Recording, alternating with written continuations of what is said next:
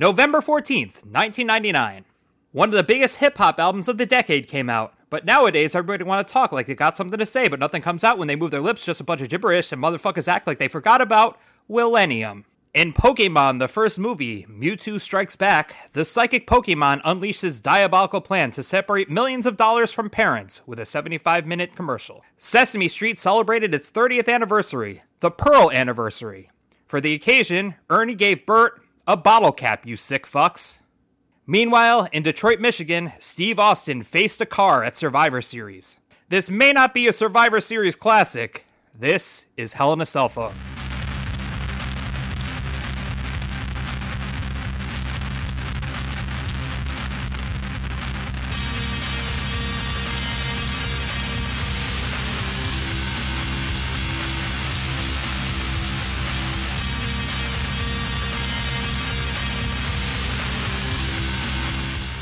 Welcome to another episode of Hell in a Cell Phone, the podcast where we attempt to make sense of the Attitude Era of WWE 20 years later. I'm your host, Aaron Benoit, and I'm joined as always by our wrestling historian, Bobby Hankinson. Hello. And experiencing this all for the first time, Eric Silver. Happy to be on the podcast with episodes as long as your average New Year's resolution. Sick burn. Yeah, you guys, you assholes, you're not going to stick with it. And while we're at it, make it your New Year's resolution to rate and review us on iTunes, Apple Podcasts, or wherever you get your podcasts. And stick with that one, please. All right, so movies around that time. Also coming out this week, Dogma, which I definitely felt like the rebellious kid at the Catholic school for standing that for far too long. Well, okay, question about Dogma. I remember everybody being like, this is like the most, what's the word? Like sacrilegious, subversive movie about religion. And it was basically just like a comic book dork, like reading, attacking the Bible the way he would attack Green Lantern, right? Yes. Well, basically, I mean, it's no accident, I think, that George Carlin is in the movie, because it's basically like a George Carlin, like, isn't religion bad? Yes, right. Bit stretched out into movie form. Yeah, and then the rest of it, the rest of it is like, in Job 3:22, we notice that God is he's forgiving, but then in other times he's not. What were you saying, Bobby? I feel like when it came out, my reaction to it was like piss Christ. You know what I mean? Like it was like a super like in your face artistic statement, and what it ended up being was like the Da Vinci Code. You know what I mean? Like, it was that level of like depth, I feel. I mean, the Da Vinci Code is also a little bit of piss Christ, but in a different way. Yeah. I mean, Dogma did do What If Jesus Was Fucking a few years before the Da Vinci Code came out, so. Also coming out the same day, The Messenger, The Story of Joan of Arc from Luc Besson, who gave us The Fifth Element. Oh, yeah, with Mila Jovovich. Yep. Was that good? I never saw it. Same. But also, given Luc Besson's, I don't know, let's just say, flaky career in movies, there's probably a good chance it wasn't. But I mean, at this point, he was like cranking out the hits, wasn't he? Like La Femme Nikita, The Professional, which I still think is one of the best action movies ever made. And really then The Fifth Element. Into that hot take, you really were like, "Oh, I'm testing the waters," really dipping into yeah. it. You're like, which I still, I still think has the sexiest love interest. Not a lot of confidence in that. Just gonna see what the water's like before I get into the hot tub. Yeah. The week before, the number one movie was The Bone Collector, which was the basis for a Bobby Hankinson stand-up bit for about 3 years in his early career. Yes. Still probably brings out. Yeah. Hey, it still works. It way predated that. It definitely, literally, I remember the first time I said it was to Megan, We were sitting at Empire Cafe. I can see it clear as day. We used to have date night every week. We went to Empire Cafe, and which is this place in Houston. Still there, I assume. Oh God. Oh, now I'm bummed. Anyway, and that was the first time I said it, and Megan laughed probably like the hardest I've ever seen her, and I was like, okay. That's why I think when I started doing comedy, this is my like WWE 24 documentary now. Thank you. Yeah, that was one of the first go-tos I went to. But yes, I actually did also see this movie. Like I was my very close friend at this time, who I'm still very good friends with.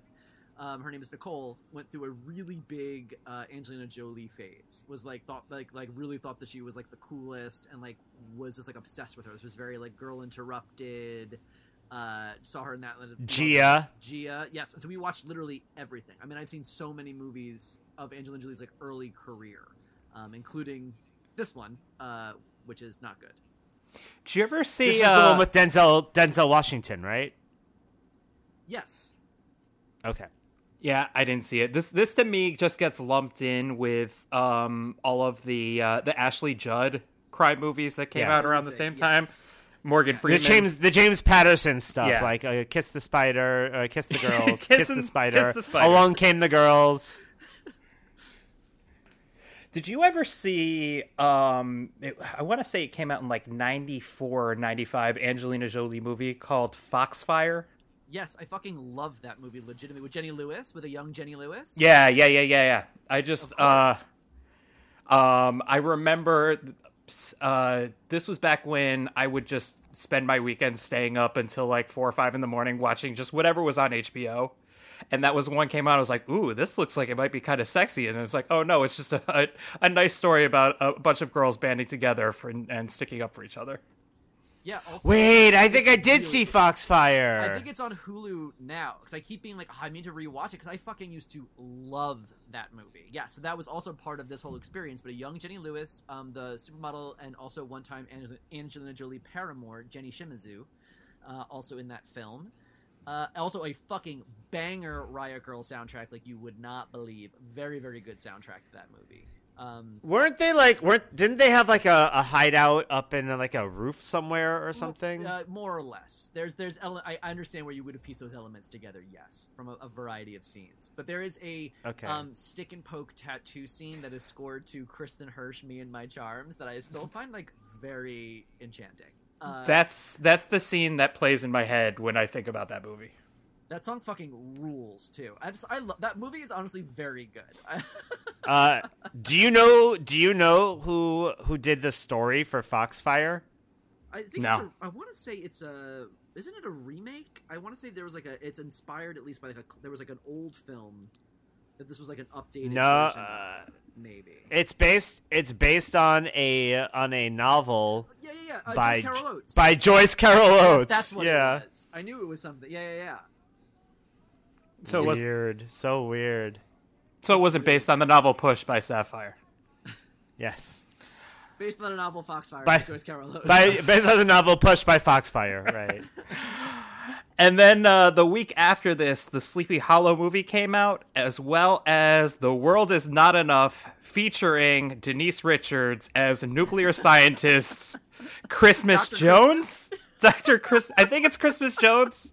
I need to check this. Dr. Her Christmas was her first name, but what's that? No, I'm just thinking about picturing a movie called Dr. Christmas right now. And how has that not come out on Hallmark already? It'd be like Dr. Christmas Hands. That movie also has the amazing final line. I thought Christmas only came once a year. No. Yes. No. Bobby, this is why I've been telling you to watch the James Bond movies. I feel like people act like the James Bond movies are good, like sincerely good, not like actually good, like not like or at least as good as the better Fast and Furious movies. It depends which movies you're talking about. Okay, well it depends which movies you're talking about because everything up until the what's his name now? Daniel Craig. Daniel Craig ones are like they're like a serious.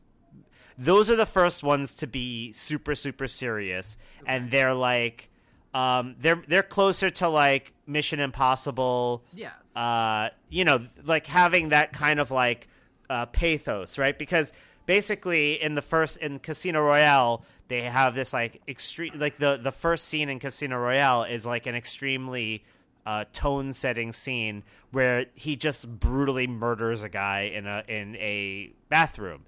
Whereas every other movie before, I guess like the Timothy Dalton ones were a little darker, but they weren't dark in the same way. Mm-hmm. They were still kind of like coked up in a certain way. Like they were a little bit cokey 80s.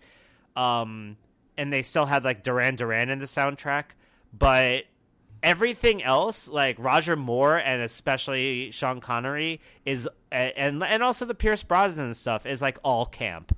I mean, there's cool stuff, but then there's also a lot of puns, a lot of like cheeky moments. You know what it is? I guess. Well, one, I always associate James Bond with like things that would be on like Channel 11 on like a Saturday afternoon, and my dad would be watching them, and I'm like, wow, extremely boring. Yeah. However, I also think that part of it is I think there's so many campy satires of James Bond, whether you're looking at even Charlie's Angels, Get Smart, Austin Powers, that I guess I always just sort of like always looked at James Bond as the straight man, like as the boring, stodgy thing that all these other things are lampooning, or like playing off of, or like having fun with. I'm like, well, I like the fun version. I probably won't like the original boring ass bullshit one. Like that, those all seem like they're such direct commentaries. Like, oh, what if James Bond was fun? So I felt like, oh, that must imply that existing James Bond is not fun, which was my impression, that it was like Bourne and Mission Impossible and whatever, just with like, as you go back in time, like worse effects. Yeah, no, it's that. Yeah, you make a good point. It's weird. I mean, I think there probably were other movies that were a little more serious. I mean, look, James Bond did have like serious action parts as well, so there was a seriousness to it, but there was also like a bit of, I think part of him being like the coolest motherfucker ever is the fact that he would make these like tongue-in-cheek jokes and he would make puns and there would be little things. So there always was a bit of a sense of humor to James Bond all throughout those movies. But they did also have a seriousness. I mean, there's also movies like In Like Flint or Our Man Flint or whatever, which are also supposed to be a bit of a parody, even though they're also action. It's a weird time. Like that, I think like the whole like mod 60s shit is very weird. Like I think The Man from U.N.C.L.E. might have been more serious. I don't know. But I mean, Denise Richards, those movies are good. Dr. Christmas Jones or whatever. It sounds like a fucking dream. I just saw it was Denise Richards, of course. Spoiler alert: everybody pops up at the end of Love Actually, and so I just recently had seen her there, and thought of Christmas Jones during Christmas time. I thought it all kind of fit nicely. So in doing research for the opener and finding out that it was Sesame Street's 30th anniversary, I stumbled on the Muppet Wiki. So I was like, oh, I wonder what they did for it. Turns out they got write-ups in Vanity Fair, People Magazine, and Quilt Magazine. Wow, Quilt Magazine. Just the existence of Quilt Magazine. I mean, if anything... Road Dogg's gonna be real mad he got bumped for that cover. They actually had the writers in Stitches. Oh.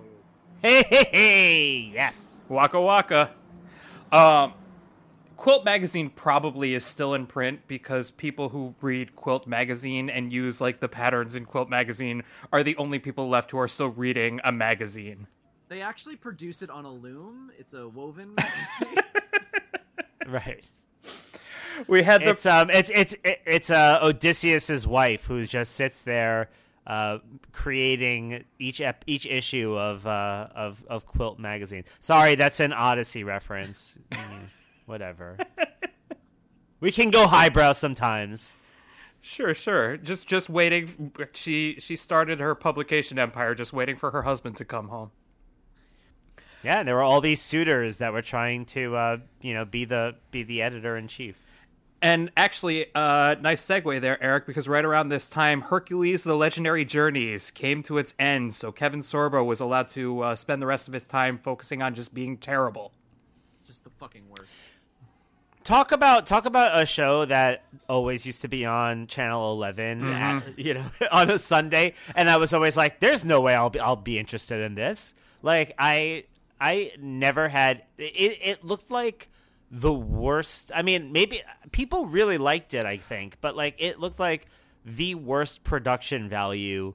And as somebody who like grew up loving Greek mythology, I was just like, absolutely not. I will not do this. I also feel like there's like a kind of show that just looks like, and the shows like every show on CBS looked like this until like 2 years ago. But I feel like it was like Hercules, it was like Dr. Quinn, Medicine Woman, Touched by an Angel. Like they all shared the same equipment and crew and sets, and just changed costumes dramatically between like shoots. Because they all kind of had the same vibe. They all sort of blurred together. And also, why the fuck would anyone watch Hercules when we had Xena?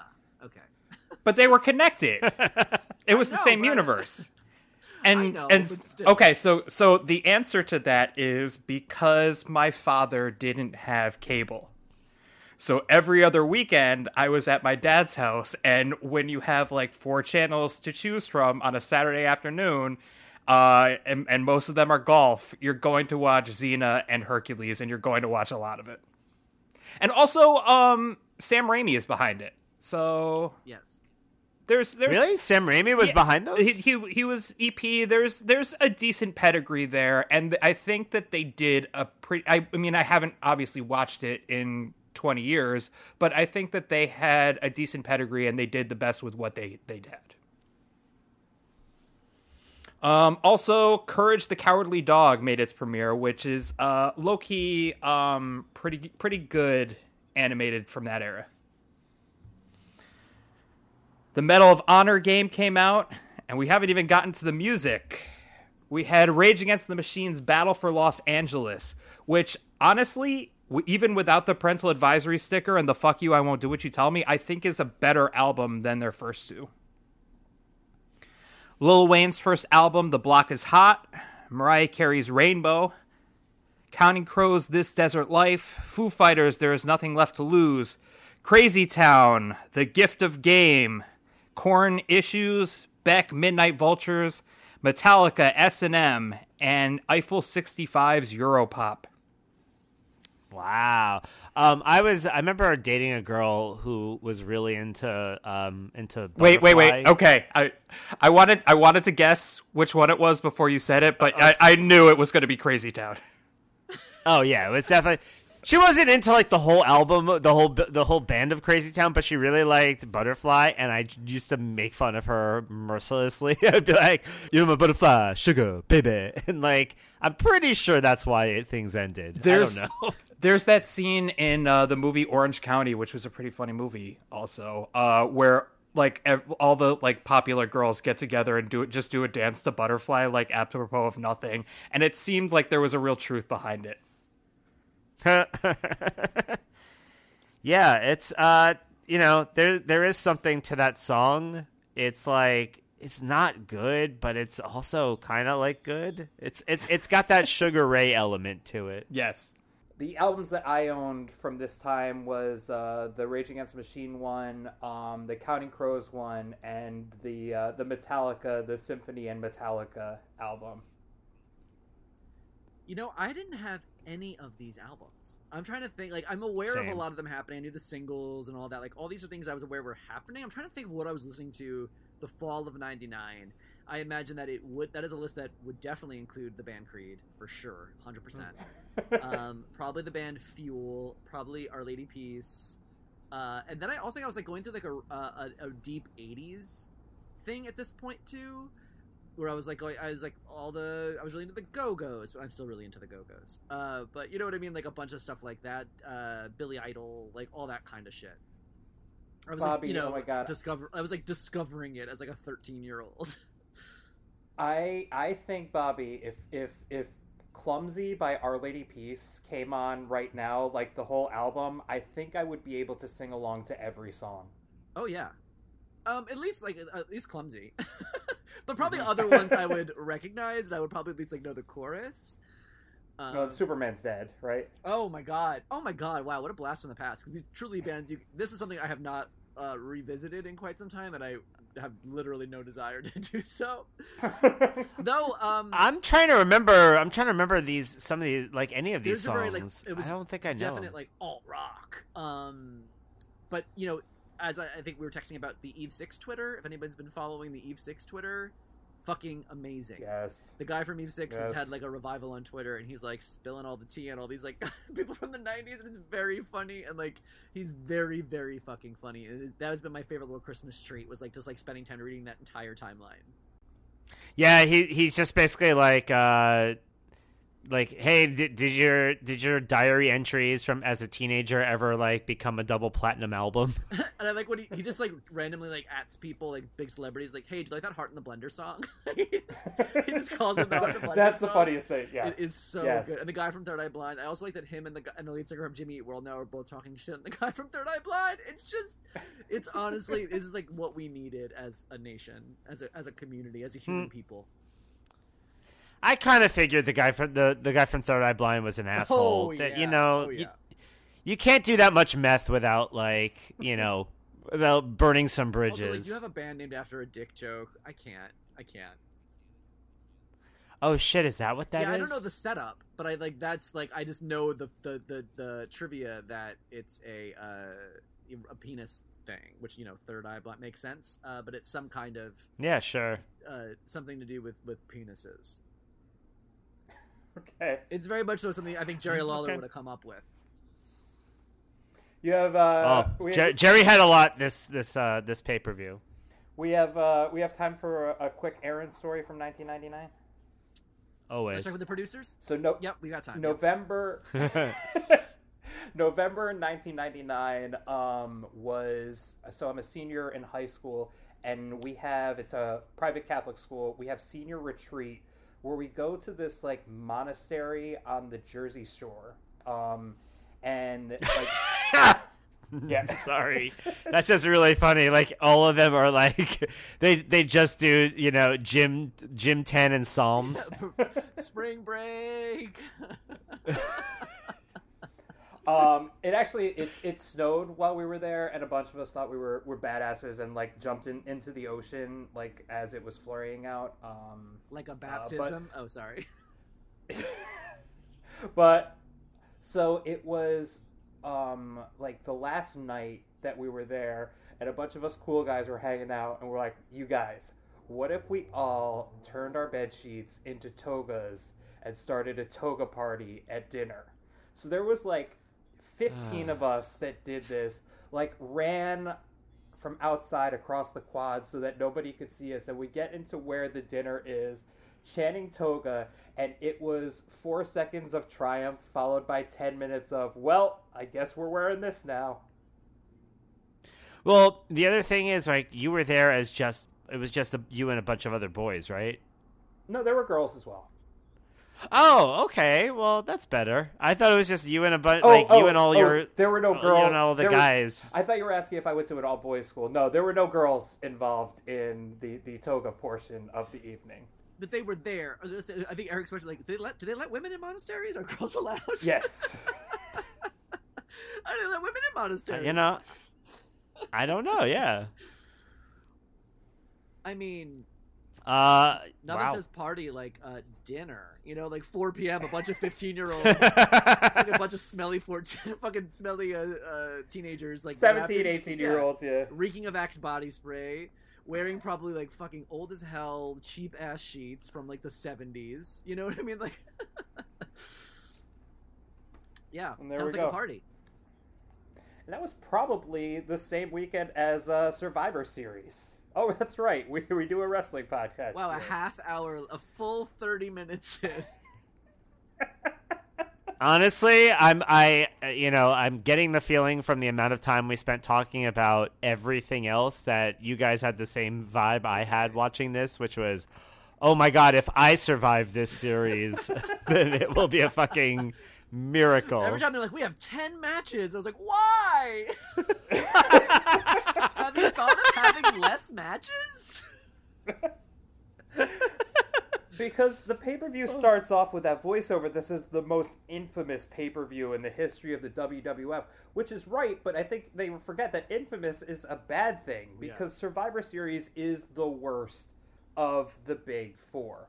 And last year, or the last year in what we're looking at in 1998, we had one of the rare exceptions with the Deadly Game Tournament.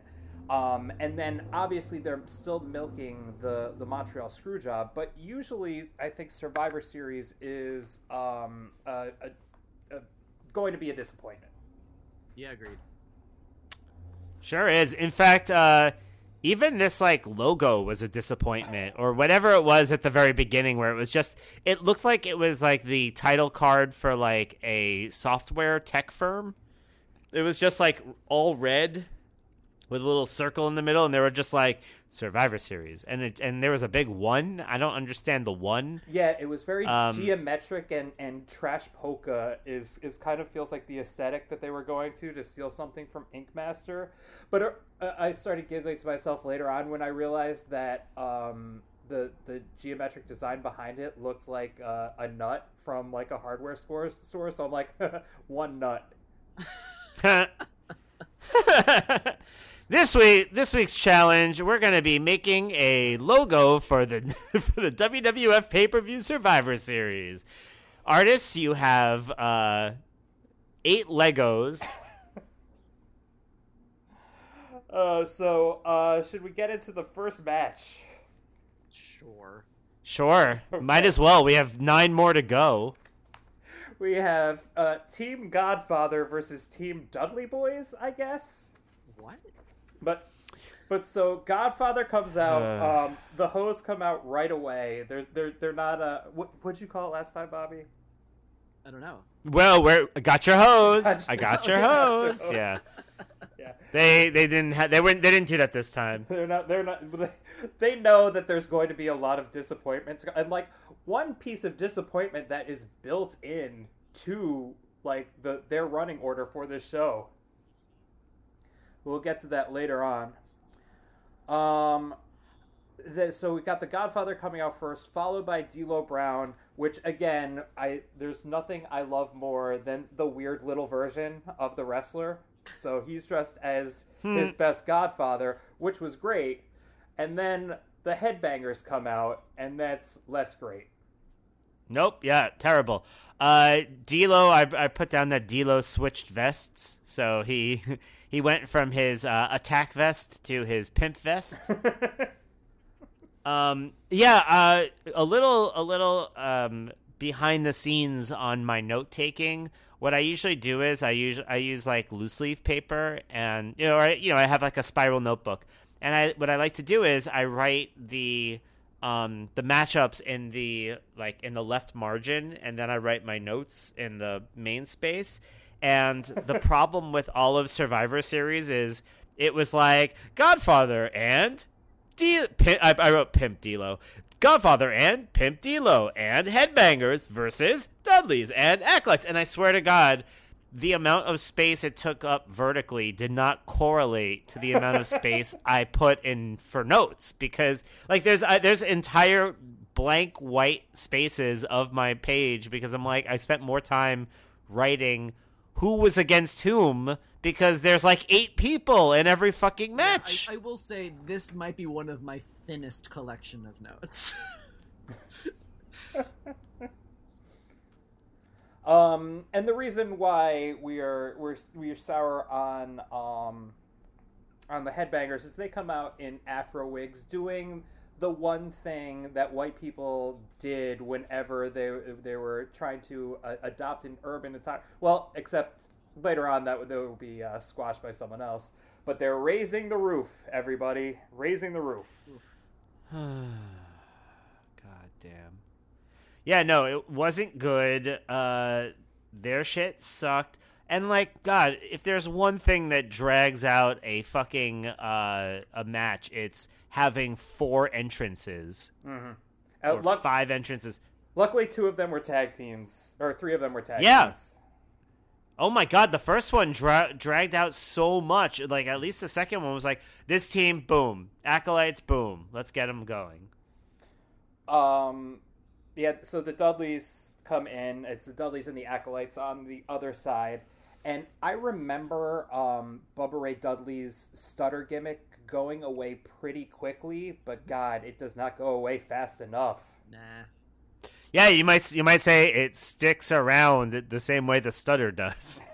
Just keeps going. I thought you were going to say the thing that makes these things go on for so long is when one of your combatants is adopting a stutter.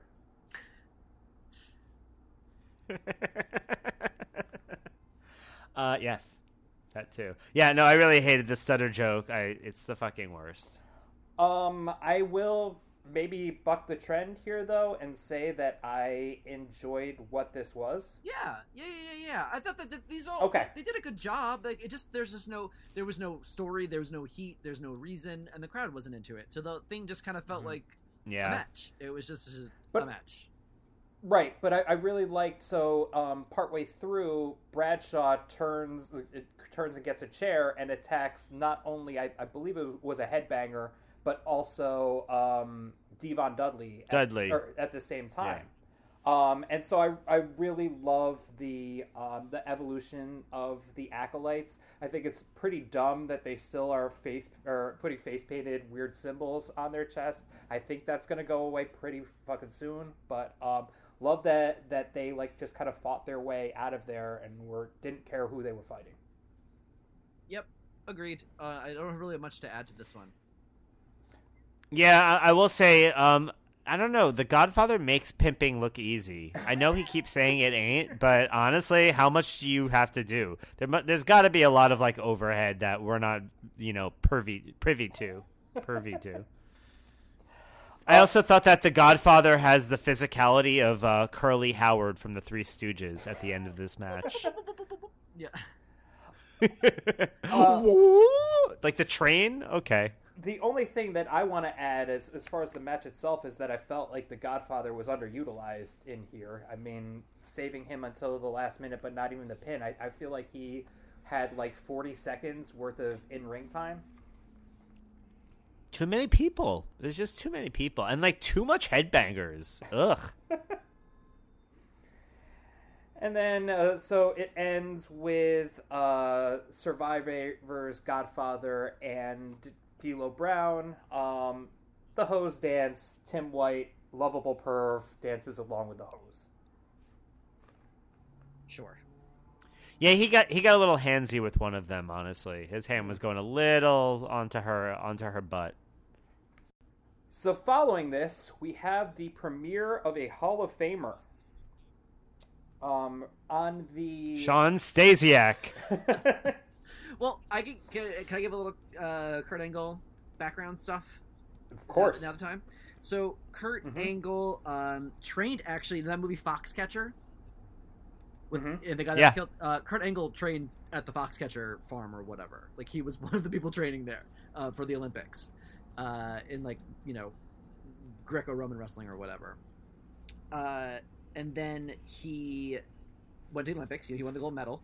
He left after the whole murder thing, but then he went to the Olympics, won the gold medal. Obviously, there was interest in him in wrestling. He kind of thought wrestling was, like, beneath him.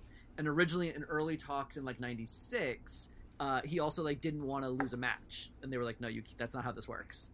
He was sort of like, sorry, I don't want to lose. So he ended up, like, things didn't really go anywhere. But he paid more attention. He really kind of, like, fell in love with watching the sport. Entertainment and admired what Steve Austin was doing at the time and kind of like started to understand what wrestling was. He made an appearance doing commentary on an ECW show, and during that match, during that event, at one point Raven crucified, I want to say Sandman, it might have been Tommy Dreamer, but another crucified them. It was like part of the like how touched with crucifixion and used a like a barbed wire crown of thorns, like real leaning into it. And Kurt Angle was furious and like stormed off and like wasn't aware that they were going to do that and was all mad. Then ended up training with WW. Then ended up signing with WWF. Came back and reapproached them. I want to say was what the story was. Unclear who approached whom and get like re-engaged the conversation in like '98. But that's when he signed this deal. He got a pretty. I want to say it was like a long-term deal, like a 5-year deal, which is like not common for like a rookie. trained a lot with Tom Pritchard, and he is known still to this day, up until Ronda Rousey, as being one of the people to grasp the industry the fastest and grasp the art and everything the fastest. And they said historically people who come from like amateur wrestling really struggle with, like, you know, their whole point is to stay off of their backs, and in sports entertainment they're you have to fall on your back. So like training your brain that way is something they struggle with. But anyway, he just like got the whole thing so quickly, and like famously is like the gold standard of like someone who picked up the industry. And I don't think anyone's even come close, allegedly, until Ronda Rousey. Yeah, I mean, when you talk about, and well, let's go into on the November 1st episode of Raw, we had one of our first like Kurt Angle vignettes, and like you said, Bobby, he's been for the past year, I want to say, down in Memphis, and then just kind of like doing a lot of dark matches. But this is now a guy who's going to make his television premiere, or at least national television premiere, because I think he did some stuff with like regional stuff that aired in Tennessee during Survivor Series, during one of these huge pay-per-view events. But I think that they were really smart in the way that they rolled out these vignettes beforehand. The first one is just kind of him listing all of his accomplishments, and each one ends with him saying the most celebrated real athlete in WWF history. So smart. Yeah, I picked up on that very quickly. I was like, oh shit. First of all, it wasn't just him, but other people, like I think like JR and Lawler were like, he's the only gold medalist. And I was like, wait, didn't Mark Henry win a gold medal? Not for wrestling. He did not. Oh no, he didn't. And it was and he was doing powerlifting. But he did medal though? Was it a bronze? I don't know. Maybe a silver medal or bronze medal. Because I think they talked about, they made, one of the things they did to kind of make fun of him was, I think, say something about how he didn't get gold. And I don't, let's see, he's a two-time Olympian. I don't think he medaled in the Olympics. He was a gold, silver, and bronze medalist at the Pan American Games in 1995, but I don't think that he actually medaled in the Olympics. Are these like their real names? Is Kurt Angle his real name? That's a weird name. Where do you get a name like Angle? Where do you get a name like Silver? Let's say, I don't know, fucking Ellis Island? I don't know. What question is that? I'm just saying, I don't know. But with that, the most celebrated real athlete in history, and then going on in those other vignettes, he introduces his three eyes, which I don't know if he wrote that or if someone wrote it for him, but is going to play out so well. And these little teases of him saying, there's a little something extra to win Olympic gold. Like, I'm a little bit better than these other guys, because I think it's such a... it would be such a knee-jerk reaction to make him into a babyface, considering his pedigree, and these shades of heelishness to him early on is very, very smart. Actually, it's extra heel because Kurt Angle's three eyes is a nod to a famous dick joke. He was three eye blinds. Well done. Thank you. I think the rebranding of Shawn Stasiak is pretty smart too, putting him in the legacy angle. I don't think having SS all over his body is that smart an idea. Oof. I was curious about like the reason, Shawn Stasiak doesn't seem like, obviously Kurt Angle coming in with a lot of momentum. Obviously they'd have big things in store for him. You're like, definitely, let's get him out there, put him in the ring with Shawn Stasiak. Like it seems strange, but apparently the thinking behind it was they had been working together a lot on the road, and just that they wanted, most importantly, was for Kurt to be comfortable and to, eliminate as much risk as much as possible. And so the two of them had been working together a lot, and that was why Shawn Stasiak sort of got this spot. Yeah, and look, it's very interesting how this whole thing like went over, because I thought, Kurt Angle did a pretty. I think the two of them did did a relatively good job of showing what could be done and like what kind of wrestling they were going to be doing. The crowd, on the other hand, was basically chanting "boring" and "Let's go Red Wings." So yeah, I think they were just not into this. A proto CM Punk kind of moment here. Yeah, it's tough. And I mean, yeah, Which I guess I'll find out when I get to CM Punk, I guess. I don't think a lot of people necessarily caught, or I don't think everyone was clear that they were intentionally pushing him as a heel.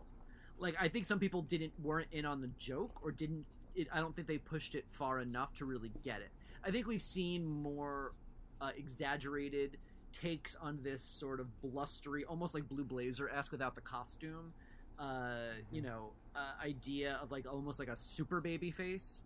But I think with this, there were a lot of people who were like, "Oh boy, look at WWF failing to get Angle over," and they're like, "No, they were intentionally not trying. He was being pushed as the heel from the beginning. That was like intentional." Right. I believe that, and I think any the examples you picked out, any kind of like close reading of this, I think makes that pretty evident. But I also could see how at the time it wasn't so in your face, and anti-heroes were still happening obviously here, but this is still like, to present a true heel in this way probably still felt a little jarring for a lot of like long-time fans. Do you think that the mic spot was planned where he gets on the microphone in the middle of the match and tells them that they don't boo an Olympic athlete? I do think that's gotta have been planned. Okay. I wasn't sure because I've heard that too, and I believe that Kurt Angle, along with Rousey, just like picked up the business like nobody else, and so I wasn't sure if that was just like I don't think evident of him. I don't think he picked up that part of the business that quickly. Yeah. You know what I mean? The promos. I have a feeling, and again, now I'm sort of like I'm projecting and sort of internalizing like vibes. As now I'm speaking less of a historian, more as an empath. But I feel like. The impression I get is that like he was good and he had charisma, he had a ton of natural ability and got the mechanics and what makes the storytelling of a match really work. And he had the charisma, but I don't think he was like a wordsmith, like writing his own material, like a Jericho. You know what I mean? I don't think he was doing that at this point, maybe even ever, but certainly not at this point. Yeah, I just wasn't sure if he was picking up on the crowd and decided he had to say something to bring that heat onto him. I don't know. It does seem like it did feel a little impromptu, and how could you have? I don't know if they were counting on him being booed to that degree. So it does seem like I'm not sure. I mean, look, it could have been something he had in the chamber, the way that like comedians do crowd work, right? Like, they're like, "Hey, this will be a good thing if you get to this level." I want to talk to somebody who was there that night and be like, see if they're like, yeah, man, I got to see the premiere of Kurt Angle. And it's like, yeah, but did you appreciate it at the time? No, I booed that Olympic motherfucker all the way back to Pittsburgh. But you know what? Isn't that part of it? I mean, I guess they were booing. They weren't booing him as a heel. They were booing him. I think they didn't Bad like heat, it, right? Yeah. Bad heat. This was bad heat. But I will say an important thing that I noted often in this match is that both Kurt Angle and Shawn Stasiak are very hot. And I remember at the time being like, oh, those are two extremely... Like, at this point, I was like, oh, those are very sexy men. Like, I was very... Like, and all my notes, even for this, just say, like, the word hot maybe 6 times. It's very hard for me. I mean, I'm sure it's very hard for Bobby, but it's very hard for me to look at Kurt Angle with the music and see him as like as baby, true baby Kurt Angle, and not immediately just start thinking about like the giant thumb he became, when he retired. No offense to Kurt Angle, but like Jesus Christ, he just like, I don't know, he lost his neck, his head just, I don't know, became another limb in some way. To be clear, I would have sex with present day Kurt Angle for sure. But I none of us doubted that, Bobby. But I see what you're saying. But at the same time, I also don't disagree with you. Like Kurt Angle modern day Kurt Angle is definitely a He-Man action figure. or a Stretch Armstrong that might have been left in the sun a little too long.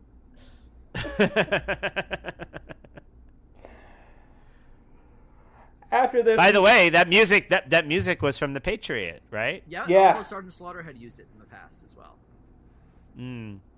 It's their patriotic. It's like their John Philip Sousa of wrestling intros. Hey Jimmy, cue up a patriotic American theme number 4. There was a sign in the crowd that it reminded me of that John Mulaney bit about writing a happy birthday sign. Because like all the it had all the text like in all different directions, but like not on purpose, like squeezing things in. And it ended up reading Kurt Angle, boring real athlete, and I was like, wait a minute, don't you mean real boring athlete? Like, isn't that the sick burn? But it was Kurt Angle, boring real athlete, and I was like, those are all words, I guess you meant to say. But I mean, it's magnet poetry. I have that one in my notes too, but that must have been, he must have brought a Sharpie with him to the arena. No, I'm serious, because how would he know, based off of like those promos, that Kurt Angle was going to be like, it was going to be what he considered to be a boring match? Oh, I think he was just like ready for him to just be, he was just like, fuck this guy, he's boring. Or was Vince McMahon sitting outside the arena handing out signs like, and that's You think that's a real sign, you fucking idiot?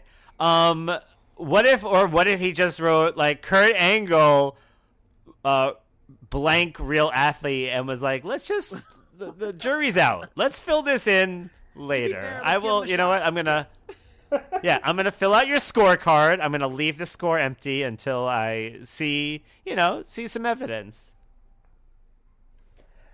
After this match, we went to Sunday Night Heat, where Triple H set up an attack against Rock and Austin. DX came in, Rock and Austin cleared the ring. Then we go to our next traditional Survivor Series match, where we've got a very interesting assortment of people. I like wincing when you're reading your own notes. Our next match, oh god. But, talk about 8 intros. Holy fucking shit. But to be clear, the first 4 guys are all heterosexuals. If there was any doubt in your mind. And that's where the similarities end, folks. It's like, oh, this is the sexy crowdy vampire team. Who are 4 people who have never been in my kitchen? But so right now, Val Venus and Mark Henry are both working heel. Gangrel and Steve Blackman are both irrelevant, but have been at their most recent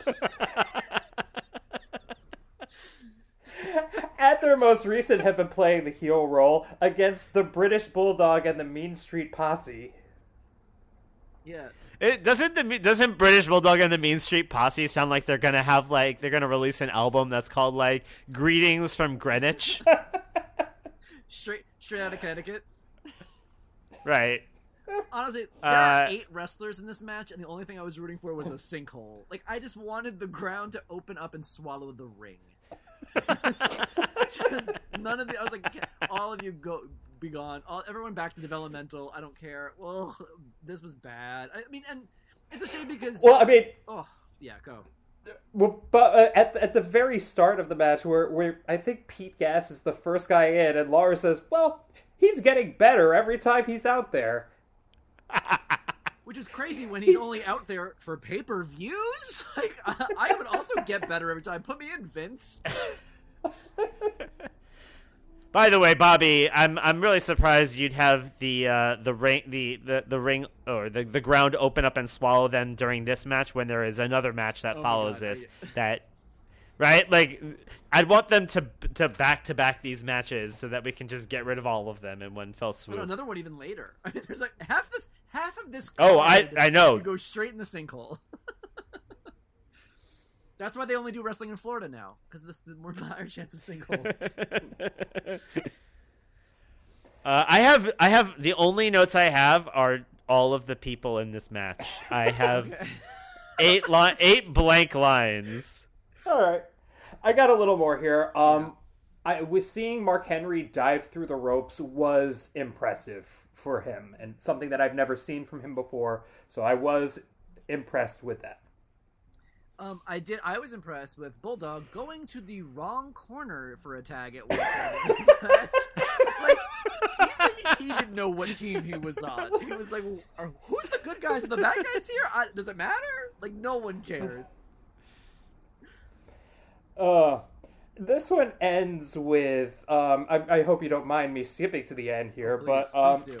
This one ends with Jimmy Corderas talking to Val outside of the ring for an inordinate amount of time. I don't know what they were discussing. And then there's clearly, like, the sounds of wrestling going on behind him, but he could not be bothered to turn around and maybe give a glance. He was that invested in whatever he was talking to Val Venus about. So, Val, fluffers, is that really a thing? Do you use them, or... I don't Wait a wanna minute, talk isn't there shop, wrestling sounds? You mind if I move on? I was like, wait, who won Yeah, this match? no, not at all. Did Please. anybody win this match? There's so many matches that literally I watched this pay-per-view kind of twice, I think. But I was like, I would like do research and I'd read about a match. I'd be like, wait a minute, did I watch that? And that's what this match was like. I was like, did someone win? So this, so I think it was Val Venus and crew. Mark Henry. Yeah, the right? the Mean Street Posse was taken out. It was dispatched pretty quickly. So Bulldog then puts on offense, takes out Gangrel, takes out Blackman, and then off of the distraction that allows Mark Henry to jump on the British Bulldog, and Val Venus gets the pin. I literally just guessed that. I don't remember any of it. This was around the time where I was like, it's cold in my apartment, and I started getting under the covers, and then I went sleepy. But before we get to Eric's nap time, we have to go to the sexual humiliation of Michael Cole backstage. Like the least intimidating person in the world, and you've got all these women in here basically just like, haha, you'll never get this. I also don't understand, like, Terry knows how to perform sexy. Ivory does not seem to know still how to perform sexy. Like, her thing was, like, Jacqueline was like, look at my boobies, and Terry was like, look at my boobies, and then and Ivory was like, do you want to grab some of this goop and then rub my tummy? And I was like, wait a minute, is that the move? Is that what we want? Right, like it was like she's like I like to put cold cream on before I go to sleep. I'm gonna rub my tummy, and I was like, "What? That's the spot? That's what we're going for?" Do you want to put this Vicks Vapo up? Also, lay down and do your poses. The same thing. Ivy doesn't know how to perform sexy. She doesn't get it. There was a whole lot of not getting it in this match, though. Oh Shit. boy. Oh boy. It was messy. Holy shit. I mean, and again, it was mostly entrances. Mostly entrances. Things that I need to talk about from the entrance. Imagine you being billed as Kane's girlfriend.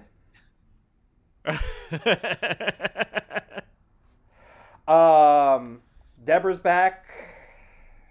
Okay. I liked Deborah's whole... Deborah first of all, got the biggest pop of anyone in this match, for sure. Her entrance got the biggest pop. Which I was surprised by. I thought actually that Terry would get a bigger pop, or I thought maybe like May and Moolah would get the bigger pop. I had no one else did I expect any audience reaction for whatsoever. But I didn't expect Deborah to get the biggest pop. Well, I mean, isn't it the puppies? I know, but guess what? Literally everyone in that match had tits. Literally all of them.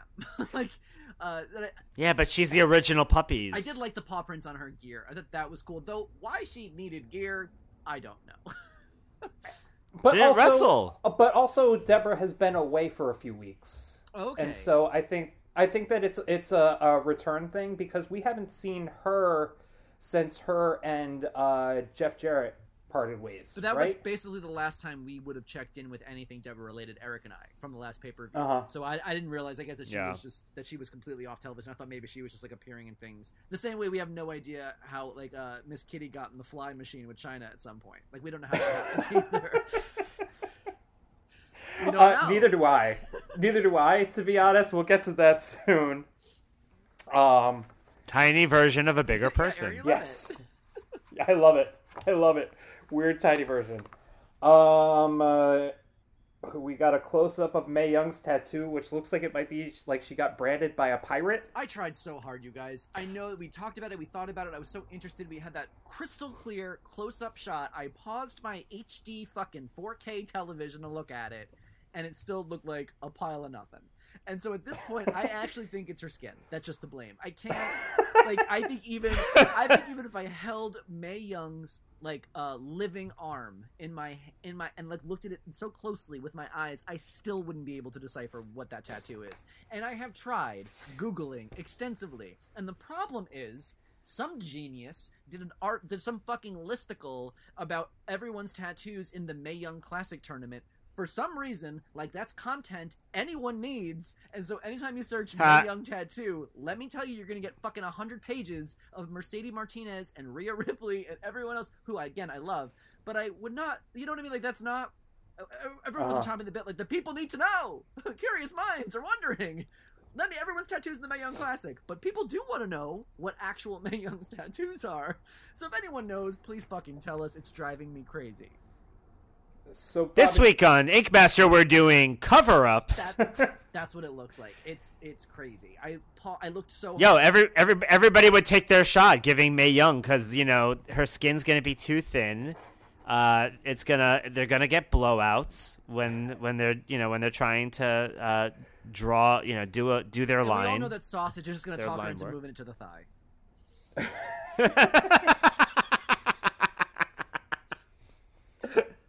I've been really considering just starting from the beginning and rewatching all of Ink Master, except it's only the first 2 seasons that are on Netflix, and I feel like by the time I get to the end of season 2, I'm just gonna want more.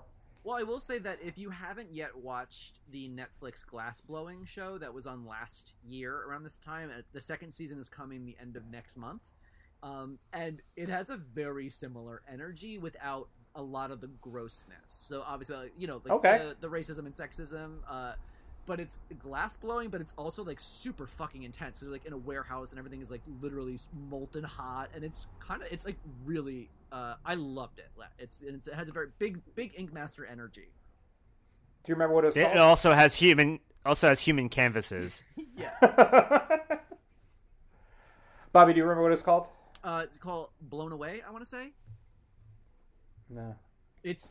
Also, a great movie with Tommy Lee Jones about the Irish. Wait, was that Arlington Road? No, that was Blown Away was the IRA one. Tommy Lee Jones plays an Yeah. Irishman who's obsessed with U2. Oh God, yes. There's a lot of U2 in that. But didn't Arlington Road also have the IRA? No, that was Tim Robbins, and that was just like he was like Living next to a terrorist? It was like a post 9/11. Who you don't know who you're living next to. Back to this, and I'm using the word loosely, match here. Oh, So right. were the rules that somebody gets pinned, then everyone fights, and then it's over? I mean- it just ended. It was the strangest thing. Well, no, they did say it was single eliminate. It was what was it? It was Sudden death. sudden. They called it sudden death, which could have. Oh my God, I was about to do a Jerry Lawler joke. I was like, could have been about Mae Young and no, but you can tell that the women's match are that they're like, okay, for the 8 men that we had in the first match, people are going to be fine, but if we have to do like elimination by elimination in the women's match, we have a riot on our hands. Oh. So they were like, okay, first person who's out, you guys are all done. Terrible. This was, I mean, what a waste. What a waste. It was embarrassing. I'm embarrassed. And then what a waste. So X-Pac and Kane, this story has been building. Wait. I did want to say one for more thing about months. that match before we move on. Oh, sure. At sure. the end, the big ending, like the big finish, is really that Deborah rips Terry's shirt off, which I understand why people want to see that. But what I don't understand is it was essentially a bra that had the exact same amount of coverage as the shirt she was previously wearing. So they just ripped her shirt off with just like, I don't know, like a little more of her shoulder was exposed. It was the strangest fucking thing. I'm like, what? To put so much work and thought into that, like, okay, then Deborah's gonna come in. Is the shirt pre-ripped? Got it. Then like it was like a whole, like they had to have such a production. Give me something, Jesus. Yeah, it looked like she was wearing. It looked like the bra was kind of like the shirt, and like the shirt that was ripped off was actually like a stole like or a bolero, something, or like those bolero jacket. Yeah, and so when they were like, "Oh, it's a bra and panties match now," after she ripped it off, I was like, "But I feel like I saw all of this already. Like nothing is being revealed to me." I think there was more of Terry's boobs showing in like under boob showing on like any given day on TV. You know what I mean? Like usually she's usually like from the nips down bare. You know what I mean? Like a crop top that just barely grazes the bottom of her areola, and then it's it. So it's weird, and I mean, that this was to like be the honest, thing. and they can't show much more because she still has $200 bills gorilla glued to her nipples. She'll never be able to nurse again. So now we go back. Also, if you fold those dollars, sorry, No, fuck you, man. I still got one. I was gonna say, if you fold those bills, you can actually see it looks like an airplane going into the Twin Towers. That was worth it. It was. And Terry Reynolds seems like the type who would call her tits the Twin Towers. Oh yes, yeah. So X-Pac and Kane, there was a long build-up, and there's a match. We go to backstage where X-Pac looks like a complete douche in a bucket hat. And he also says that he's 6'1", which feels insane to me. That does feel insane. Yes, I thought that too. I was like, oh, so he is tall, but I guess everyone's just taller. Mm-hmm. I don't know. And then we get a clip from Tori and Kane from Heat where we learn that X-Pac is the one with the little hose. And I feel like they went to X-Pac, and I'm pretty sure I saw him mouth, "What did that bitch say?" Ha! Seems right. Yeah, everything was just, your dick doesn't work, your dick is small, cool. This is I'm glad this is what your friendship has degenerated into. X. You both are third eye blind.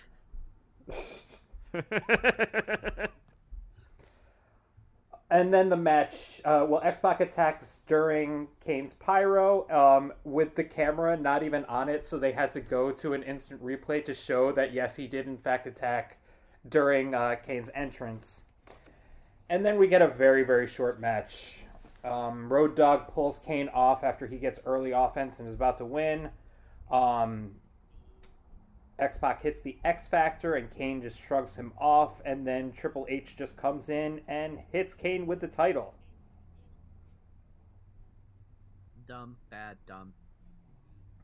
Oh, and then Tori comes in, and X-Pac spinning heel kicks Tori, and then the EMTs come in to rub Tori back to health. They're essentially a bunch of Pokemon nurses, it feels like. They just like put them on a little machine, like, you better now go. This was bad. I also I find it strange. I didn't remember Tori being so jacked. I don't know if like the memories I have of Tori are coming from like the period that's about to come at us. And I don't know if she like stops working out or what. I just don't have a memory of her being. She just seems like she looks like Beth Phoenix to me in all of these. But maybe it's just because like she looked less jacked in the bodysuit. Honestly, like it feels like there's been a change over the past couple months. Yeah. No, I thought the same thing. I don't know. I feel like I got Men in Black neuralized, and I don't have any memories of Tori outside of like the Sable stuff. Like it's starting to come back to me now as far as what her role is going to be in the coming months, but I just don't have. There's too many other things in my brain, and Tori just fell out at one point. Her best work is yet to come. For sure. And she, if I recall, from my memories, her best work is yet to come, and she will be, I believe, involved with one of my favorite performers in the future. Okay. At least that to look forward to. Honestly, her best work is yet to come as like an evergreen statement for me right now about Tori. We go backstage where The Rock gets into it with Triple H.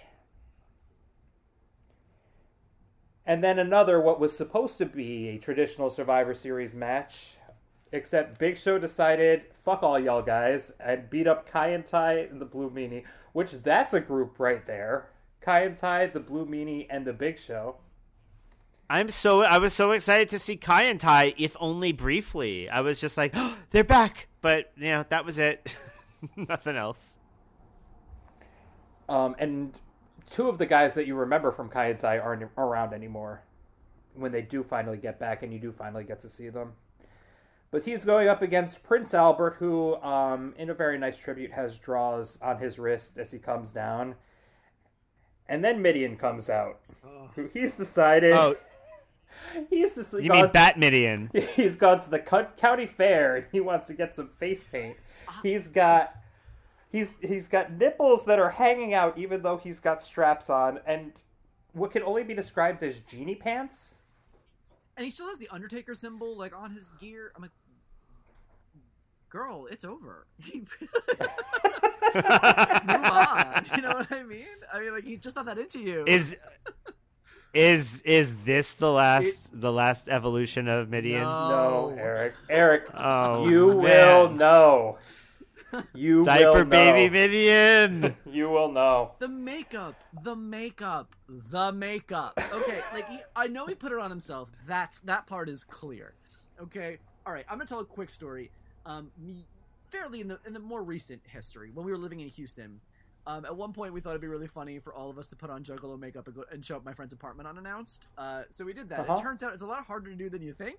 Like, without a plan. Like, you think you could just start doing it and sort of, like, end up just like, looking like a perfect Perot kind of clown. But... Bobby, we call that a toga party plan around here. It is. This was my toga party. It was very fun, though, because it literally just amounted to us sitting around drinking with a bunch of Juggalo makeup on for no reason. But that's what this reminded me of. However... he actually feels like he didn't even understand the concept of applying any kind of makeup, let alone forget the shape. But there was just like globs. He took 2 fistfuls of makeup, slapped himself in the face, and then ran out. That was it, and that's it. Like just globs, just gooped onto his face in no discernible pattern, anything. I'm not sure if it was paint. Unbelievable. I was like, how did anyone let you out of gorilla position like that? How did not like a mom like lick a paper towel and like try to wipe it off? You got some schmutz on your face. Where was Moolah and May? Right, it was Undertaker going, you have some smuts in your face. Because he can't say Yiddish words. Anyway, I thought Mideon's makeup looked a little bit like the Viking Experience. My God, does that sound right? If the Viking Experience then like fell face first into like a still hot driveway.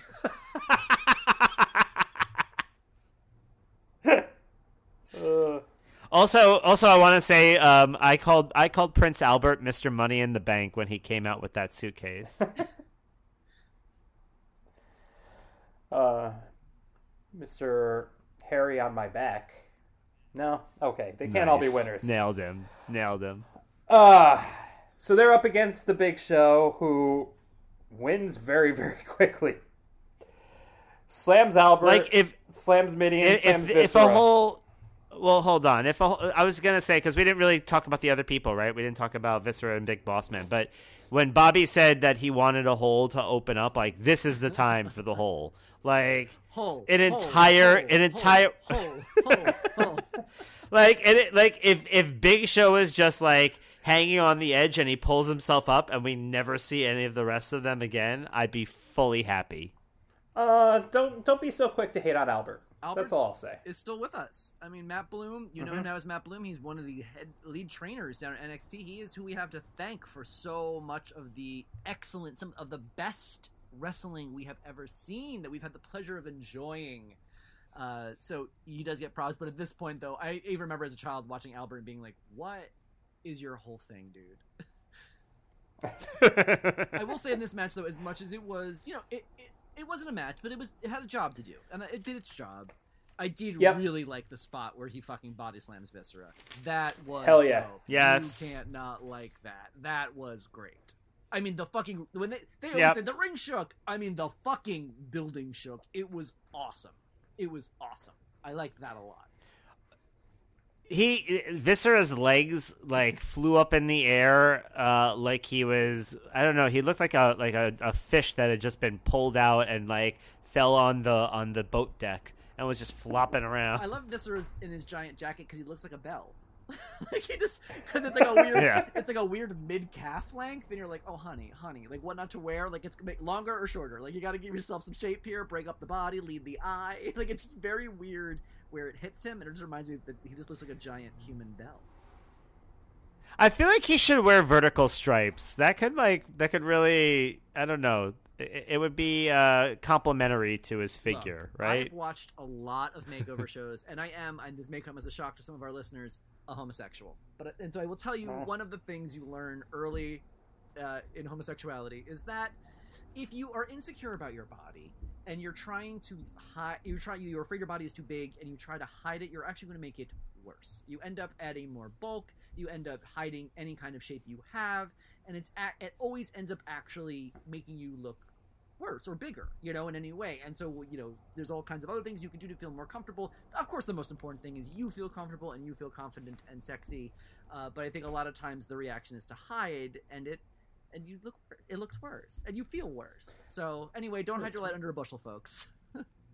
Eventually, I had to give up the XL t-shirts. Exactly. And hey, listen, I was wearing fucking size 42 pants with a belt that was cinched out, but true pant legs that honestly I could have fit a full other human person inside. Well, those were Jenkos. You can't be blamed for that. But I gravitated toward them. You know why? Because I didn't love myself. Let that be a lesson. Yeah. And I think honestly, anyone who wore Jenkos probably didn't love themselves. And also, they were in the majority of the world, and no one loved them. Yeah, this was before we had Lizzo, and now we all know to love ourselves. And then back to this match.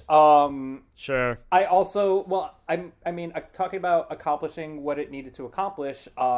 Also, Boss Man running away in that slimy role that he has allows their feud to continue, and it's not going to reach the heights that we saw in our last deep dive. But I mean, there's still a few gems to come from that. Not good matches, but Of course. That's something. a big Boss Man. There's something, at least. We go backstage after this where Triple H and Austin get into a fight. Triple H spits beer on him. Austin chases after him. We see Road Dogg there as well, and I believe X-Pac. And then somebody gets hit by a car, but it's definitely not Steve Austin. All very correct. So obviously, this is huge. Austin needs to have neck surgery. Needs to be written off television. They literally, going into this, they didn't know that he wasn't going to be able to do this until the night before the day of this pay-per-view. So truly they are writing this on the fucking fly. This is the solution they came up with, and at this point they do not know who they even want if there's even going to be a payoff or anything. I think that's fucking crazy. Mm-hmm. Yeah. I loved watching the car run into a person and then the camera moving in a completely different direction to see Austin lying on the ground there was the best. And then followed by an insufferably long time in this segment zoned in on them. Oh my god. Honestly, I'm very thankful for it. I got my nap in. I feel like I was able to feel refreshed. I was able to get back on the horse, pay better attention. I did like that the announcing team was really not doing a good job of handling this hit and run. At first they were just well, we should get a camera out there. I'm like, maybe you should also call an ambulance. I don't know. The Like, thing is, they were just kind there was a camera there, and that's the part that really destroyed this for me. Right, because right. this isn't like a documentary crew. Like, they're allowed to interact, and I feel like if I was at work and I saw one of my coworkers get hit by a car, my reaction wouldn't be to literally lay on my belly on the floor beside them to get a real tight shot of their hand while they're laying unconscious.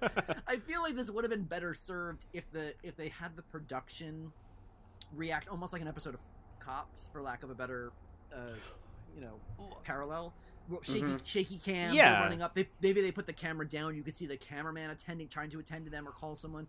That would have like added such a additional layer here that would have sold this so much better. Like, or switch to like a closed circuit security camera, GTV. I mean, like something. Yeah. Because this was that really for me took me out of it, and I was like that just felt like a super amateurish, very like letting the fucking seam show. Bad move. I don't know. It really took me out of it. Well, Yeah, I mean, talking about amateurish, I mean, I really hope Dotson lost his job after letting that car come fly by. Well, that car actually was a Datsun, so I once they said something about Datsun, I was like, Datsun, we got Datsun. Also, what was confusing, there was also a dachshund backstage. So between the three of them, no one knew up from down. No, that was the bulldog. No, I agree with you, Bobby. Like I wonder if they would be served better in some of these storylines if they, if they I don't know if they shot straight on it. You know what I mean? If they made everything, it's the same as with like the Big Show's father dying. Like, I guess it's a choice, right? They made a choice for the father dying to be kind of a comic, really exaggerated thing, right? Because obviously in all of these scenarios, like the camera crew being there and just kind of like documenting is weird. But yeah, I think, in this case, especially if they're trying to say like, we're really worried about Steve Austin. He's going in, he's going to be out for a couple weeks or whatever. That's the plan. It would have been, I think it would have been a better touch for them to, treat it like at least play it up to the height of their intelligence. Exactly. That's all. That's all I'm asking. When they were giving the update on him, they were talking about how they were concerned about his neck and his back, and I was like, and his pussy and his crack. I snorted. That was good. Thank you for that. You're welcome. Tip my hat to you, sir. I do think they're they are walking a fine line here, though, because obviously Owen Hart is still fresh in people's minds, and not to mention draws.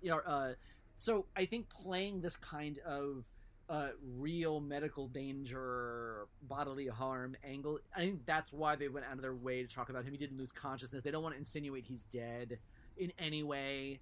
So I think there's like a lot. This is also, I can imagine, a difficult line to walk, and that also might be why they didn't lean into some of the more realistic elements. But, and again, obviously things were happening in the heat of the moment, hindsight 2020, Monday morning quarterback, blah blah blah. But I think that is an important thing to consider too. Is I think they were trying to sort of temper some of the hysteria as to not oversell the incident. I mean, like, why don't they just have like Austin just be like, "I'm going on a walkabout. Like I need to find my smile again," and she just fucking, he just goes out, just walks off into the sunset, and they're like, "Well, I don't know, man. He just needs to work some shit out, I guess." I mean, yeah, very compelling storyline right there. Well, look, I don't know, better than a fucking simulating a car accident. Yeah, but Austin is a fighter, and Austin, the character that they've built in, isn't going to not fight unless there's a reason. And saying the reason is my back hurts, it makes the character too weak. I understand why they did it, even if it doesn't hit like all the marks. You know what's not weak? Walkabout. Love yourself. That's adventurous. Well, I'm really aiming for the I'm aiming for the charts in Australia, wrestling. This segment goes on for so long that Chris Jericho gets a huge pop on his way out. Mideon probably could have gotten that pop after all that non-wrestling time. And Chyna's got new music and a little friend with her. And a little buddy. Oh, kitty cat.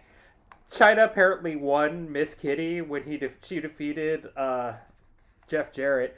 I watched the Raws. There's no explanation. Just the next night, like, oh, Kitty's here with Chyna? Okay, I guess that's what's happening now. There's one Was night... she a brunette too? Yes. Yep. As soon as she went to China, she was a brunette. Yep. Awesome. There was one night where they were wearing matching T-shirts. Chyna's saying master and Kitty's saying slave. What is this, fucking Nexium? It's a fucking Keith Raniere shit right there. Didn't like this one. Well, a little context for this one now, because Chris Jericho writes about this experience a lot in his second book. That Chyna, at this point, obviously, this is like the height. One of the, she's towards the peak of her career. I think she actually hits a little higher, still to come. Mm-hmm. But she's really she's definitely over a huge star. Obviously a commodity for the company. She's dating Triple H. Triple H is a top guy. She has a lot of influence. She has a lot of like political power. And she has kind of like she's a little fucked up. I think like everyone would tell you like she had these moments where she's the nicest, sweetest, funniest person, and she had these moments where she wouldn't talk to anyone. Other details, Jericho said she always wore vanilla perfume, which I love as like a contrast to her person, like her presentation, but I also hate it when I think of the smell of actual vanilla perfume. And then I will say that scent is very much something I remember from like the mid to late 90s. Oh, yeah. But at this point, Jericho is struggling in the WWF. He wasn't on the last pay-per-view.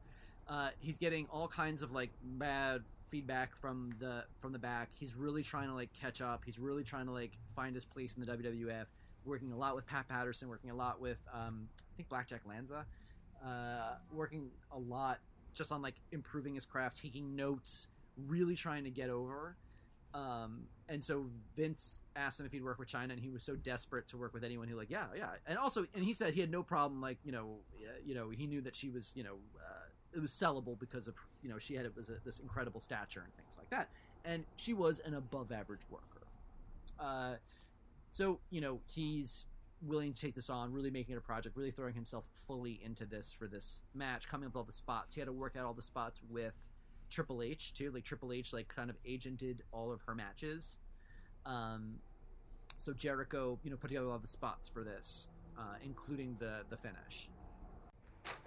All right.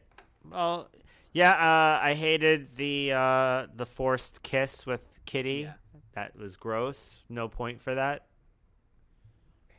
Yeah, I mean, it's tough for me. I don't think I can pull out like much that I liked about that. I guess so. Early on, Jericho going for the low blow, I like that. Yeah.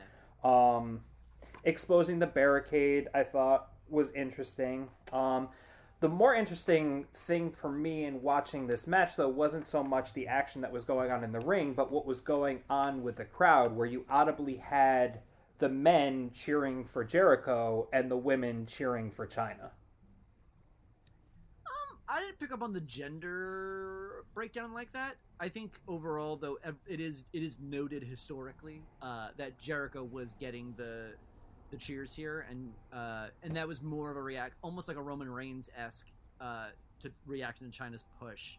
And yes, I think that there is obviously some sexism in there, but that wasn't, I think, the primary motive, the outward motivation. I think. Does that make sense? What do you mean? I don't think they were booing. I don't think they were cheering Jericho and booing Chyna because they didn't want a woman to win. I think they were booing Chyna because they were tired of like there was like just too much Chyna. The same way they would boo Roman Reigns or John Cena. Mm-hmm. Okay. It was a reaction to the push. But I think, is there some misogyny baked into that? Probably. Underpinning that? Probably. Mm-hmm. But I don't think it's as simple as, like, get that belt away from that girl. I think it was more like, enough with China already, or whatever. Mm-hmm. And the thing with this match to think about, too, is they both really wanted to prove what they both had something to prove. China had been working at this point, but her matches had been short, or they had been pretty controlled, or they had been highly gimmicky, and therefore easy to cover up a lot of things. Jericho is like hungry to prove himself at a pay-per-view spot for the Intercontinental Championship. This is a huge opportunity for him at a time when he was really struggling, and this was a chance for him to show what he can do. So I think there's an attitude going in here of both of them wanting to prove that they can have a match, that China can have a fucking real ass match with spots and barricade work and jumping off the apron and catch it, and Jericho doing a springboard shit, and like really have a fucking wrestling match. And I think what it comes down to is, like, that's just not China's thing. And, like, China's not gonna go, like, move for move with Dean Malenko. Like, that's just not, and that's not a knock on her. This is not the kind of performer she is. And that, like, that's not the point of wrestling necessarily. The point of sports entertainment. You know, her character, her presentation was about the big, almost like Ultimate Warrior, like the power moves. And just, like, those big moments. So I think that there was some of that underpinned this. I think made the match feel a little bloated, a little overly ambitious. And I think the finish, while I understood the idea on paper, like why that sounded like a good idea, in execution it was bad. Yeah, it didn't look good. You're talking about the pedigree from the top rope? Yeah, which doesn't make, like, the whole setup for that, like, even just looking at it, like, and again, I'm no wrestler, but I did not train in the Heart Dungeon. But I would think for that move to make sense physically, like as a matter of physics, they'd be reversed, because that match, like what she did to him with him facing outward and her facing inward from sitting perched atop the top turnbuckle, like there's no way he wouldn't be able to block that very easily. Like he has to jump backwards to make that work, and they weren't even in unison and together with it. But if it was the other way, it would make sense. Like if they were set up as if she was going to deliver a superplex and she underhooked his arms and she jumped backwards, pulling him back with her, with him sitting on top facing into the ring, then the top rope pedigree would make a lot more sense. But this way doesn't make sense.